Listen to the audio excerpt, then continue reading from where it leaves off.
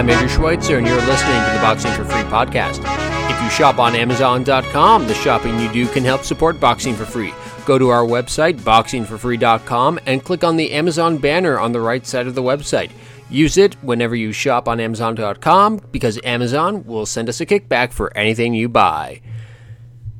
And speaking of buy, Timothy Bradley bought himself some revitalization for his career and ended Brandon Rios's. Wow. I knew that Bradley was going to win. I was very curious to see how he would react having Teddy Atlas in his corner. But this is the best Tim Bradley's looked in a long time. First of all, the fact that he scored a knockout of Brandon Rios, that was kind of stunning. It's like, wow, the last time Bradley scored a knockout, I think, was in late 2011 or early 2012, and that was against an old Joel Casamayor. But he knocked out Brandon Rios, and it was with a body shot, no less. Well, first of all, let's talk about Brandon Rios. Guy looked flat, flaccid. I'm in terms of body image, not anywhere else. But you could kind of tell that that this fight was lost in the gym for Rios as soon as he started camp. I'm still kind of just blown away by how good Bradley looked, and This is something that Justin and I were discussing earlier. We were saying, well, did he look good just because of his new training regimen with Teddy Atlas, or was it just because Brandon Rios has been a spent force since the Alvarado and the Pacquiao fight? Who knows? I was saying to Justin, maybe, okay, Rios isn't what he used to be, but at the same time, he did what he should have done against somebody in Brandon Rios' condition. And Rios, to his credit, he's decided, well, I'm going to retire. See, with Rios, he could have had the potential to be so much more than what he was. But he kept constantly missing weight. Apparently, he had bad eating habits when he wasn't fighting, that he would just kind of balloon up in weight and then have to lose all that weight again. It's like I said years ago, Brandon Rios is the successor to Fernando Vargas. He's going to be that name that people recognize. He is going to be known as a hard hitter.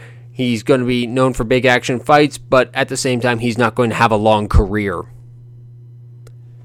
And yeah, at the age of 28, 29, his career is over. It's a smart move. It's better that he does it this way instead of maybe another 3 or 4 years from now, and you can barely understand what he's saying. I've said for years that I worry about his health because you can hear a little bit of slurring. Maybe that's just me. Maybe I'm the one who needs to be checked out by a professional, but no, good for good for Rios if he sticks to his word and decides to retire. He's got a family. He's got his own health to worry about. So if he sticks to it, Robert Garcia, his trainer, has said, well, this is the right decision for him, and he supports him 100%. I'm just kind of wondering why was Rios coming in the way he did? I mean, him and Garcia are apparently very close, so why couldn't Robert just say to Brandon, you've got to start doing this better. You've got to be working out in between fights. I mean, you don't have to be doing like a training camp, but, for the love of God, do some exercising, do some running around the block at least. It just doesn't make any sense, especially from a trainer who's as intelligent as Robert Garcia. I'm not going to downplay his intelligence in the sport, but it just doesn't make any sense to me. Then there's Teddy Atlas, and Teddy is Teddy. when you look at the Michael Moore fight with Holyfield and how he is chewing out Moore, he's just tearing him a new one in between each round. You almost get the feeling like he's maybe being a bit over dramatic. It's like, is this? Oh, I can understand with the Moore situation, because Moore was a undefeated former light heavyweight champion and moving up to fight Holyfield, the biggest fight of their lives, and he feels that he's blowing it. Obviously, there's going to be some urgency, but I always felt like Teddy was trying to make himself bigger than the fighter at that moment. Again, maybe that's just me, but in between rounds, Timothy Bradley, if you watch Bradley is responding perfectly. Like, this is stuff that he wants to hear. And with Moore would always kind of just look away. He would and just spit in the bucket. And no, Bradley seemed to be almost feeding off of Teddy's energy. In fact, I've got the sound clip of what has become the latest boxing meme in the world, and that is Teddy Atlas's "We Are Firemen" speech. This was between rounds 7 and 8. 15 minutes. Can you be strong for 15 minutes? Can you? Yeah. Listen, your concentration's weaving a little bit. Pick it up. Okay. Pick it up! Okay. Don't pull straight out. Bend your knees and be strong on the inside and go around them. Let's control the outside. Look, the fire's coming. Are you ready for the fire? We're firemen. Okay. We are firemen! Got it, Coach. The heat doesn't bother us. We live in the heat. We train in the heat. Yeah, let's go. It tells us that we're ready. We're at home. We're where we're supposed to be. Flames don't intimidate us. What do? We control the flame. We control them. We move the flame where we want to. Let's go. And then we extinguish them. Let's go. Gotta go. First of all, I'm not a fireman, but I don't think that it works that way. They just put the flames out. They don't control them. Well, to a degree they do, but, you're kind of making it sound like, move the fire over there. Good, we've got it trapped. Turn the hose on. It doesn't work quite like that. Maybe it does. I'm not a fireman, but based on what I've seen, that's not how it works. It's just kind of like grab your hose, unleash it, and then you're like, well, fire's out. Let's go remind people that we're heroes, even though this was just a little garage fire. No disrespect to any firemen out there. So, what's next for Timothy Bradley? Nothing's next for Brandon Rios because he has retired. What's next for Timothy Bradley? I thought that after the Mayweather-Berto fight, we wouldn't have to hear any more about Floyd Mayweather. But no, Teddy Atlas is saying that they want to fight Floyd Mayweather. Teddy, he retired. He had a terrible, awful, dreary, dull, boring fight with Andre Berto, and it sucked. We don't want to see him anymore, ever again. I certainly don't. He said he's retired. They've got him removed from all the rankings. So, shut up about Floyd Mayweather. I mean, come on, you should be smarter than this. I know that you're not a matchmaker. Okay. We are firemen! Yes, you're a fireman. But shouldn't you be a bit smarter than this? I mean, what's the matter with you? Stop calling out Floyd Mayweather. Think about doing maybe a fight with someone like Terrence Crawford. Maybe go for a rubber match with Manny Pacquiao. I mean, come on. Pick it up. Pick it up! Oh, see, I can't do Teddy Atlas. Only Teddy can do Teddy. Pick it up! Pick it up! Believe it or not, Golden Boy was actually negotiating for a fight between Canelo Alvarez and Brandon Rios while this was all going on. I mean, not while the fight was going on. That's a terrible time to do negotiations. But prior to this fight, they were negotiating for a fight between Canelo and Rios. I am so glad that fight did not happen. First of all, Brandon Rios has no business in or around the 154-pound division. Canelo has no business fighting somebody who has no business in or around the 154-pound division. Sorry, he shouldn't have been thinking about fighting Rios at all. That is a gross, disgusting mismatch, only to pad out Canelo's record. I mean, and plus, hasn't Golden Boy learned their lesson? They tried this crap when Victor Ortiz was about to fight Josecito Lopez, and then Lopez breaks Ortiz's jaw.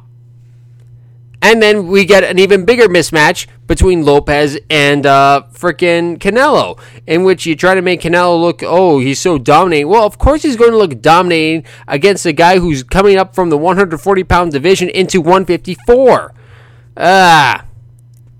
I'm sorry. I'm just getting a little worked up, and if you think I'm getting started, just wait until I get talking about Ring Magazine. But now Oscar De La Hoya saying that he's going to see about a Timothy Bradley Canelo Alvarez fight. Whoa, that'd be interesting to say the least. I think that Bradley should kind of stay at 147.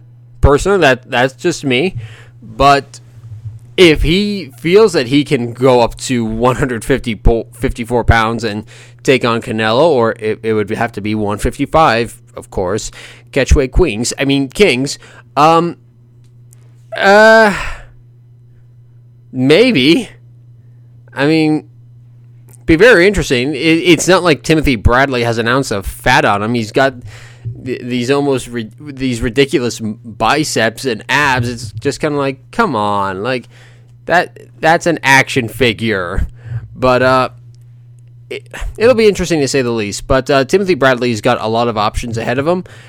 I was actually kind of worried. He had that draw with Chavez at the end of last year after the loss to Pacquiao, and then he had that minor controversy with Jesse Vargas simply because the referee doesn't know how to do the proper signals and doesn't know what time it is in the round. But this is a big bounce back for him.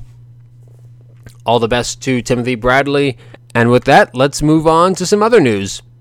Right now I want to talk about something that's getting a lot of attention, and that is Ring Magazine. Believe it or not, they still print magazines today. In the year 2015, not every publication has gone fully digital. There are still publishing companies that print stories on paper and distribute them to outlets that may not sell all those copies, which may seem like a big loss, but I don't know. That's not my side of the business that I really care about.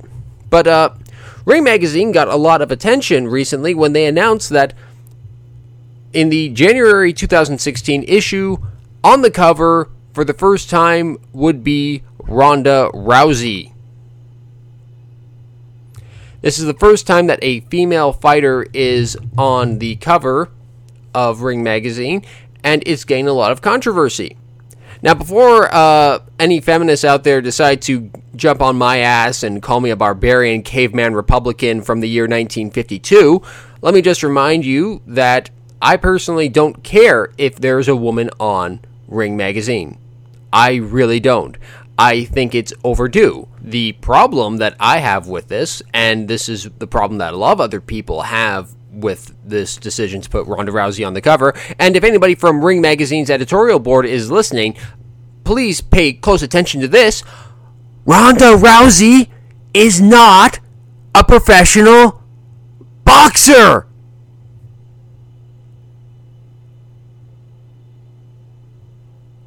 Don't worry, there's nothing wrong with the speakers. I just thought I'd give that, this little dead air so that any morons out there could take that in and like, oh yeah, she's not a boxer. Yeah. I don't get it.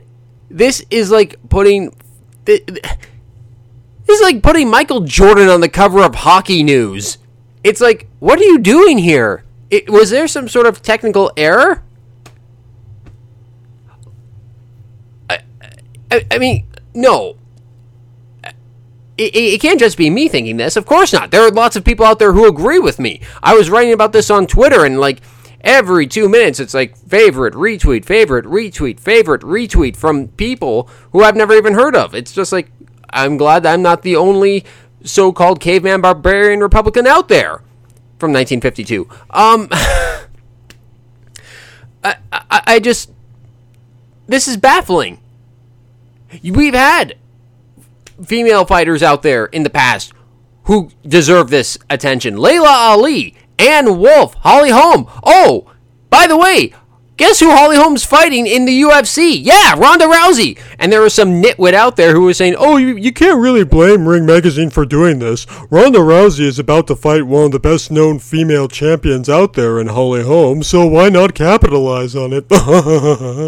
Well, that's the problem then, moron. If Ronda Rousey is about to fight one of the best-known women's champions out there, why not put both of them on the cover, you moron? And going back to what I was saying, Layla Ali, Ann Wolfe, Holly Holm. Holly Holm made 18 defenses. 18! And she would probably be lucky if she got a whole feature story dedicated to her. I had so many good ideas about, you could have put this woman on the cover. You could have put this woman on the cover. You could have put freaking Jackie Callan. Ronda Rousey has done nothing in the sport of boxing except constantly mention Floyd Mayweather's name. And I'm being dead serious here. When she did that thing at the ESPYs where she said, oh, well, now Floyd knows what it feels like to be beaten by a woman, I thought, that is funny. That is funny. That genuinely made me laugh. Tip of the hat to you, Ronda Rousey. Tip of the hat. But then she keeps bringing him up and saying, oh, well, technically I make more money per minute than you do. Oh, who cares? I know that I'm kind of ranting here and I'm going all over the place with this story, but just hear me out. Imagine back in 2012. Remember the Summer Olympics, how every boxing writer out there was, there's no men who have won a medal. No men have won a gold medal. No men have won any medals. This is terrible. And I just thought, but that's not the whole U.S. boxing program. I mean, you guys do know that there's women's boxing, right? I was paying attention to women's boxing because my trainer, Mary Spencer, was fighting. I was paying attention to all of the women's boxing. And there was a gold medalist for Team USA in boxing. Her name was Clarissa Shields. Now, I know that Ring Magazine doesn't pay a lot of attention to the amateur programs, but how cool would that have been to have the first American female to win a gold medal in boxing on the front cover in the year 2012? That would have been awesome. But instead, they didn't. I don't know if the editorial board in 2012 was the same as it is today, but regardless, it was a blown opportunity. You could have put so many female fighters on the cover. You could have put the whole U.S. female boxing team. I don't care if it was just 3 people. That's 3 women that would have been on that cover. You could have put all the female fighters on the cover. That would have been extraordinary. But you didn't. You decided, hey, let's put a UFC fighter on the cover. Which begs the question, why didn't the UFC magazine put Ronda Rousey on the cover? I mean, I'm sure she was, but why aren't they doing that recently? That's because the UFC magazine has gone out of business. They've shut down. I went to the grocery store the other day and I saw the UFC magazine. There's a whole collage of pictures on it and last issue collector's item. Nobody's really collecting it because nobody really cares about it. By the way, if anybody ever wants to bring up the whole, UFC is dominating boxing argument, just remind them, hey, UFC magazine couldn't even last 5 years. Ring Magazine has been going for over 90. And yeah, Ring Magazine used to cover professional wrestling back in the day, 50 or so years ago. But I mean, that was the day of Stu Hart and all the other great wrestlers of yesteryear.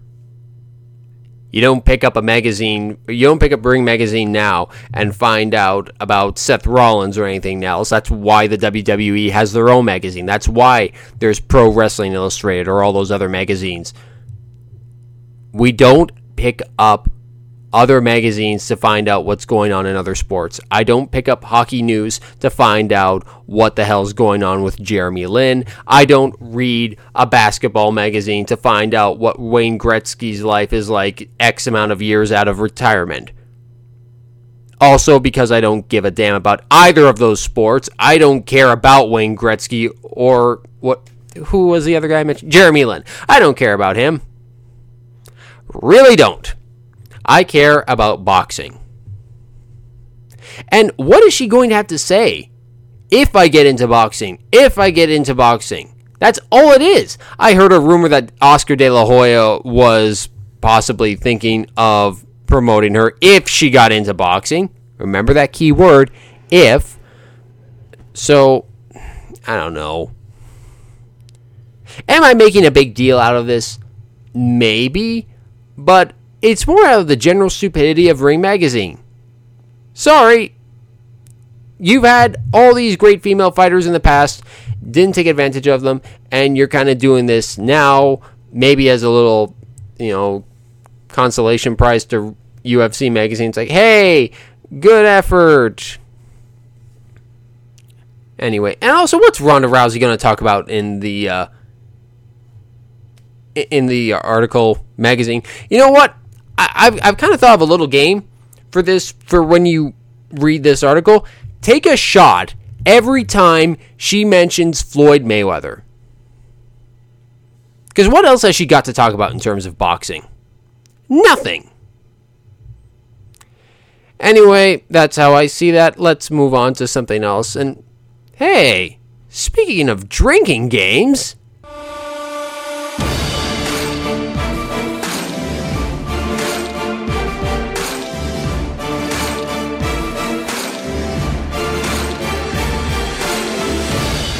That's right, beautiful friends. It is time for Cotto versus Canelo 24/7. I have been looking forward to this for a long time, not just because it's a highly anticipated fight, but also because I'm doing something different this time. Normally, I riff on the episode in, MST3K style, but this time I thought, I'm still going to do that. Don't worry. I can already, sense the people listening saying, oh no, he's not going to do the riffs. I have no reason to live, or at least listen to the podcast. I'm still going to do that, but there's going to be a little bonus. We're going to be playing a game this time.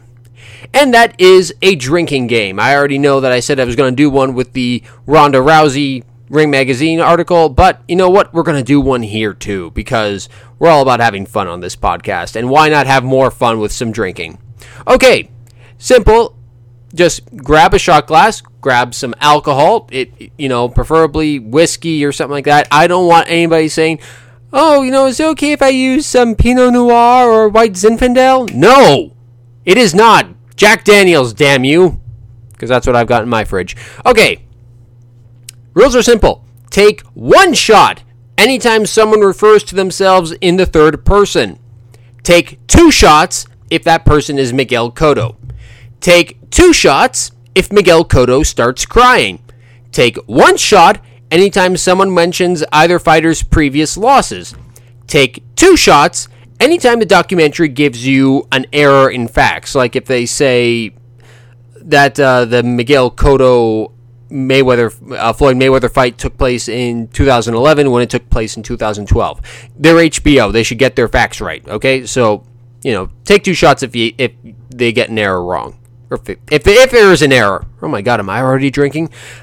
Take 1 shot every time Oscar De La Hoya gives a line that is full of rhetoric and hyperbole. Take 1 shot every time Freddie Roach talks down about an opponent in any fashion. And take 3 shots anytime someone mentions Gennady Golovkin or Triple G. Triple the shots for Triple G. That's cool. And finally, take 1 shot anytime someone mentions either Mexico or Puerto Rico. All set?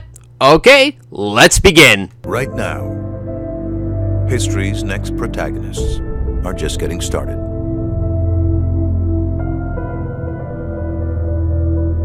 Their uncommon gifts just beginning to reveal themselves. Is this the HBO 24/7 series or that new X-Men TV series they're making? Because it sounds kind of the same. Actually, I'll be quite honest, I do enjoy this. I just think sometimes they can run a little bit too long. But it's not bad. There are corners of the world where the sport has most indelibly ingrained itself. Places where the greatest fighters come to occupy exalted towers of legend. And would you care to name one of those places? The latest light of Mexico is a distinctive champion. And take a shot. Thank you. Moving on. An unlikely juxtaposition of uncompromising fury and earnest charm. And as his sport pivots towards a new era of new icons, Canelo Alvarez appears poised to seize his place as the face in the center of it all. If Cotto does beat if Canelo does beat Cotto, this is certainly going to help his cause as becoming the new face of boxing, because beating somebody like Cotto is not going to be easy, and the fact that he's going to be doing it at such a young age as well. With his next order of business presenting a fitting challenge from a son of another boxing-crazed locale. At 35 years of age, the storied career of Puerto Rico's Miguel Cotto has had many memorable chapters. And take another shot, if you please, for Puerto Rico. Thank you. This is such a fun game. They come together as carriers of tradition, cultivated by generations of immortals. But just as critically, they serve as inspiration for those to follow years from now in the boxing havens of Mexico and Puerto Rico. Hey, it's 5 o'clock somewhere. Okay, and Puerto Rico, he said. Wow. You're all of legal drinking age, right? As the four-city international press tour for Cotto Canelo began in Los Angeles late this summer, there was no shortage of Mexican and Puerto Rican pride in the crowd. Now hold on 1 minute. Just because he said Mexican and Puerto Rican, that doesn't count, so don't you dare take a shot. The rules specifically state if they have to say either Mexico or Puerto Rico, okay? So, easy on the shots there, Lindsay Lohan. México y Puerto Rico ha tenido grandes peleas que han quedado en la historia. Y quiero que sea una más. To translate Canelo, he said that Mexico and Puerto Rico have a history of big fights, great fights, and he wants this one to be another one of those. And he also said Mexico and Puerto Rico, so... And... here's Puerto Rico. Oh! ¡Viva alcohol! México y Puerto Rico ha tenido grandes peleas que han quedado en la historia, y quiero que sea una más. And Miguel Cotto can't go 24/7 without saying his name or speaking about himself in the third person, so... And... Oh... He's gonna show the world what he's made of. Right now, I feel like I'm made out of booze and...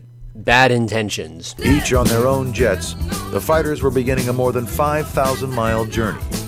The competitive juices already flowing well in advance of their November 21st showdown. We get to see how each fighter is traveling. Cotto is just, hanging out in his plane, eating off of somebody else's plate. Canelo is playing cards with his trainers and Oscar De La Hoya, and Oscar De La Hoya loses and flips off, I think it's Canelo. And oddly enough, that's what Oscar De La Hoya does to everybody who says, hey, are you ever going to let Andrew Schweitzer interview you? He just flips him off. It's kind of funny. I tell you what, Los Angeles, Mexico City was all over Canelo. Tomorrow, we're going to own the show. I like that they're splitting this up, giving equal dedication to Cotto and Canelo's fan bases in terms of promotion for the press tour, because it would be really stupid of them not to take advantage of the huge Puerto Rican fan base in New York. And also, Freddie Roach said Mexico City, not Mexico. So, again, that does not count. Follow the rules, you guys. So the press tour ends, and then we get to the real hard work for the fighters, which is the training, obviously. Canelo Alvarez's training camp sits behind the doors of an unmarked storefront, San Diego's Sorrento Valley neighborhood. The 25-year-old's fight with Cotto is unquestionably his biggest challenge since being defeated by Floyd Mayweather 2 years ago. Canelo's first and only loss at this point, so... Oh, I should put a patent on this game. Ahora empieza mi segunda parte de mi carrera. El 29 de octubre cumplo 10 años de profesional. Me siento un peleador con mucha experiencia y creo que viene lo mejor de mí. Canelo says that October 29th marks the 10th year of his professional career, and he feels that the best is still yet to come. And he and his trainers are saying that he wants to become the best in the world and fight the best in the world. And I know that I give this guy a hard time. I really do. I'm not going to deny that. But I will give him credit. He does face a lot of challengers that I don't think that he would have. I don't think he should have taken the Floyd Mayweather fight when he did. I always felt that came too soon, and that he was extremely lucky that Floyd didn't engage with him too physically. But for the most part, I think Canelo's had a very good career. If the ambitions of his team are unlimited and unconstrained, Alvarez's bona fides as one of boxing's most exciting attractions are already hardly in question. A supposition confirmed this May in Houston, Texas, when more than 30,000 fans crowded into Minute Maid Park to cheer Alvarez against the dangerous brawler James Kirkland. They'd go home exhilarated by the results. And I know Kirkland was off for a year and a half at that point, but at the same time, we were really excited about this fight. We were building it up as potential fight of the year, and to his credit, Canelo did do what was really expected of him against someone like James Kirkland. I predicted that he would knock him out in 4 rounds, and he did it in 3. So, again, all the credit to him. The knockout left an indelible impression on fans and exalted ringside observers alike. Cuando yo bajé del ring, me encontré con Julio César Chávez. Me dijo que me vio muy bien, que mucho avance, que siguiera así como lo estoy haciendo. Canelo mentions that after the fight, he ran into Julio Cesar Chavez, who congratulated him, said he had improved so much and to continue down the path that he was going. He probably also mentioned that he wanted Canelo to be his son instead of Julio Jr., but I don't think Canelo remembered that. They also show Canelo training. He's working the body with Eddie Reynoso, and Eddie's got the body shield on to protect his stomach, and afterwards he's putting ice packs, he's taping them to his stomach because Canelo's body shots hurt so much, and he says, imagine how much Cotto's going to hurt, because he's not going to have that shield in the ring with him. And with that, let's move to Miguel Cotto's camp at the Wildcard Gym in Los Angeles. I was born in Puerto Rico. I am not going to count that because that's the soundtrack. Sorry, just... come on. Not going to count that. If you are, then seek help. It's a little-known fact that Miguel Cotto was actually born in Rhode Island. Then this soundtrack is completely useless, isn't it? 2 years ago, facing a professional crossroads, Cotto was looking for a new trainer to reinvigorate his storied career. Like so many others before him, he found an answer in Freddie Roach. That was after 2 back-to-back losses to Floyd Mayweather Jr. and Austin Trout, and no, you may not take a shot for both of them. No, the episode has to mention those previous losses.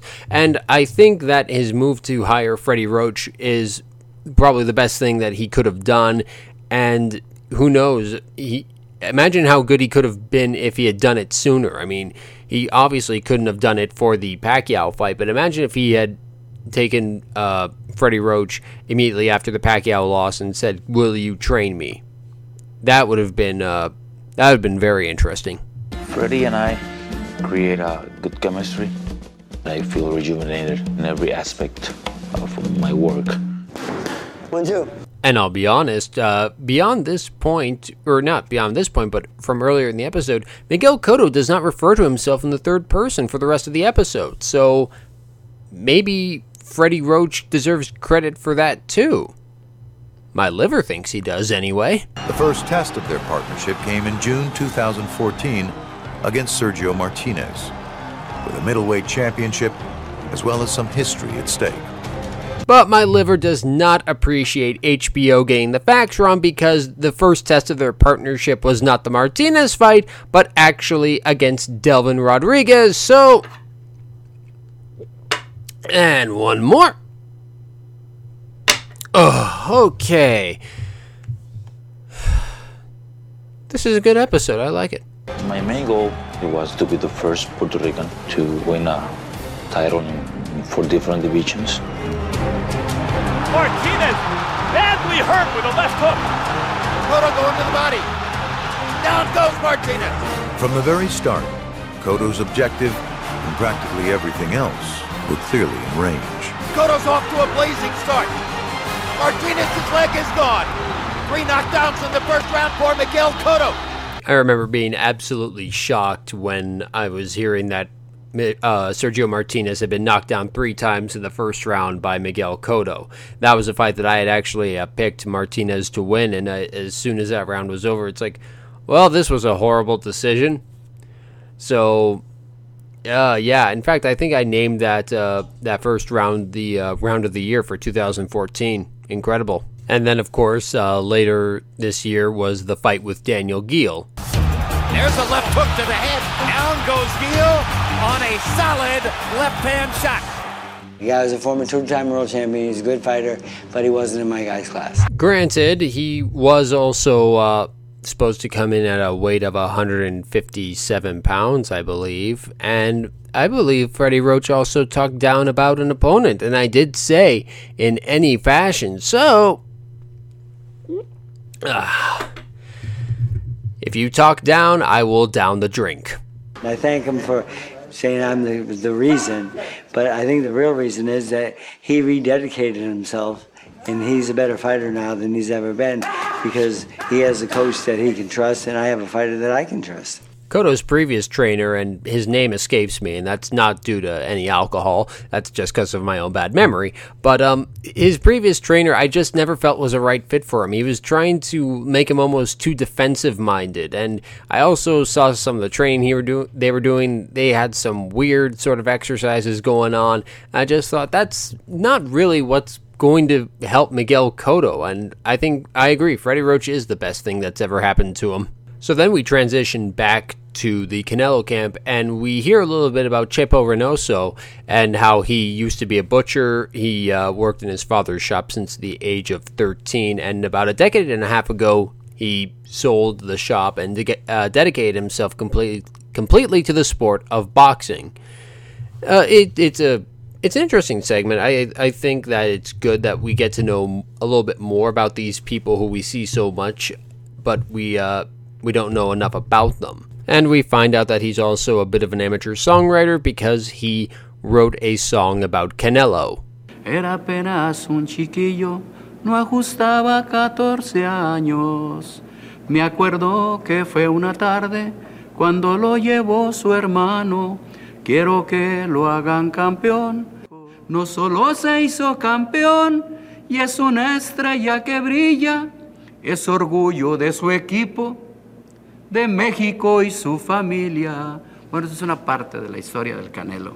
The production team doesn't applaud when he finishes, so he kind of has to prod them by saying, "Oh, I'll applaud myself." I will applaud you, though, Chepo, because you mentioned Mexico in the song, and I get to take another shot. Aha! That's my salute to you. After so much time in the gym together, the relationship has become about far more than just boxing. El estar con Chepo y Eddie he aprendido valores, he aprendido responsabilidad. Yo creo que somos similares, por eso nos la llevamos tan bien. Yo les tengo confianza, ellos me tienen confianza. Por eso somos una familia más que un equipo. Es muy difícil encontrar personas como ellos. Yo soy un hombre bendecido de tener personas como ellos a mi lado. Canelo talks about how Eddie and Chepo have helped him grow as a person and how they're very similar, which is why they probably get along so well, and that he thinks that they're the perfect team for him. And it's almost more like that they're a family than just two people who help him get ready for a big fight. So then we transition back to Los Angeles, and we see Miguel Cotto's strength and conditioning coach. And he says something which I think is very peculiar. You don't win your fights because of conditioning. You can lose them because of it.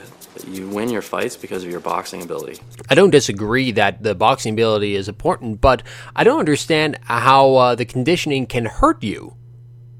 If anything, if you're not conditioned enough, that can hurt you, because if you punch yourself out and then the other guy starts to take over, that can hurt you. So maybe your lack of conditioning can hurt you. I'm sorry. Is it just me? Is this guy not making sense to anyone else, or is it literally just me? In which case, I'll stop and never bring it up again, but it can't be just me, can it? But Team Cotto is unbowed by the 10-year age difference in the bout.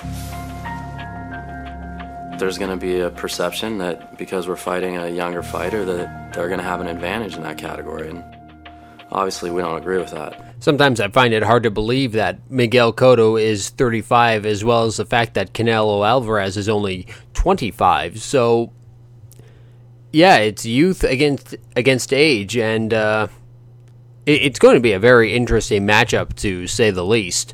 I was 25 once in my life, and when I had his age, I believed that I can beat anyone. I was the strongest person in the ring. Now I see the fights different. When things get complicated in the fight, I have the experience to do it. I know Canelo's youth will help him to a certain point. But after that point, we will take over. I promise you we will take over. I'm getting the impression that Freddie Roach is not in any way going to underestimate Canelo Alvarez, and in fact realizes how much of a dangerous fight this is for his fighter, and makes me wonder if he plans to let Cotto kind of take the early rounds off and reserve himself, so that way, as the fight goes into the later rounds, Cotto can eventually start to take over. It's just a theory I have. I mean, would be nice if Freddie Roach could confirm it for me, but I don't think he will. And upstairs in the wildcard gym, because Cotto is training in the private basement suite, sort of, we meet Canelo Alvarez's doppelganger. And for a second, I thought it was Canelo, just like kind of playing some sort of trick. But no, this guy, he kind of looks like Canelo Alvarez with diabetes. I mean, if Canelo Alvarez ate too many donuts, that's what this guy's body looks like. His name is Larry Trabig. He's 30 years old with a career amateur record of 2 wins and 1 loss. And he's fully aware of the uncanny resemblance he bears to a certain superstar from Guadalajara. I hear it all the time, and sometimes I play into it and I speak Spanish and say, hola, ¿cómo estás? Muy bien. I speak Spanish too. My mom's from Guadalajara, Mexico. She came over this country, she had me. So I was born here in America. That's why they call me Americanello. So Larry, or Americanello, I think I'm going to call him that. Americanello meets Cotto, and they kind of joke about, oh, maybe I'll have you spar with him. Haha. That's about it. You know what? There's not much more after this. There's just a little coda about the matchup between Mexico and Puerto Rico, but they don't mention the country, so you can't take a shot. We will continue the drinking game into the next episode, but I actually like this episode of 24/7. It's different because you feel the significance of both fighters, what this means to each of them. I was a bit disappointed, though, that, Miguel Cotto only referred to himself in the third person once. I'm surprised he did not start crying. Oscar De La Hoya was not, going to ludicrous speed with his rhetoric. So, you know what? Not a bad episode. Not a bad episode at all. We hope you enjoyed the latest edition of the Boxing for Free podcast. You can find us online at www.boxingforfree.com. That's boxing, the number 4, free.com. Twitter.com/boxingforfree. Be like Arislandi Lara, Robert Guerrero, Berman Stavern, Milorad Zizic, Adonis Stevenson, Glenn Johnson. Wow, that's a lot of famous boxers. And hundreds of others. And follow us on Twitter. Go to youtube.com/boxingforfree and like us on Facebook. Go to facebook.com/boxingforfree page. You can subscribe on iTunes, Podbean, and several other podcast directories. If you use iTunes, give us a review and let everyone know that the Boxing for Free podcast is your source for boxing news and commentary. I'm Andrew Schweitzer.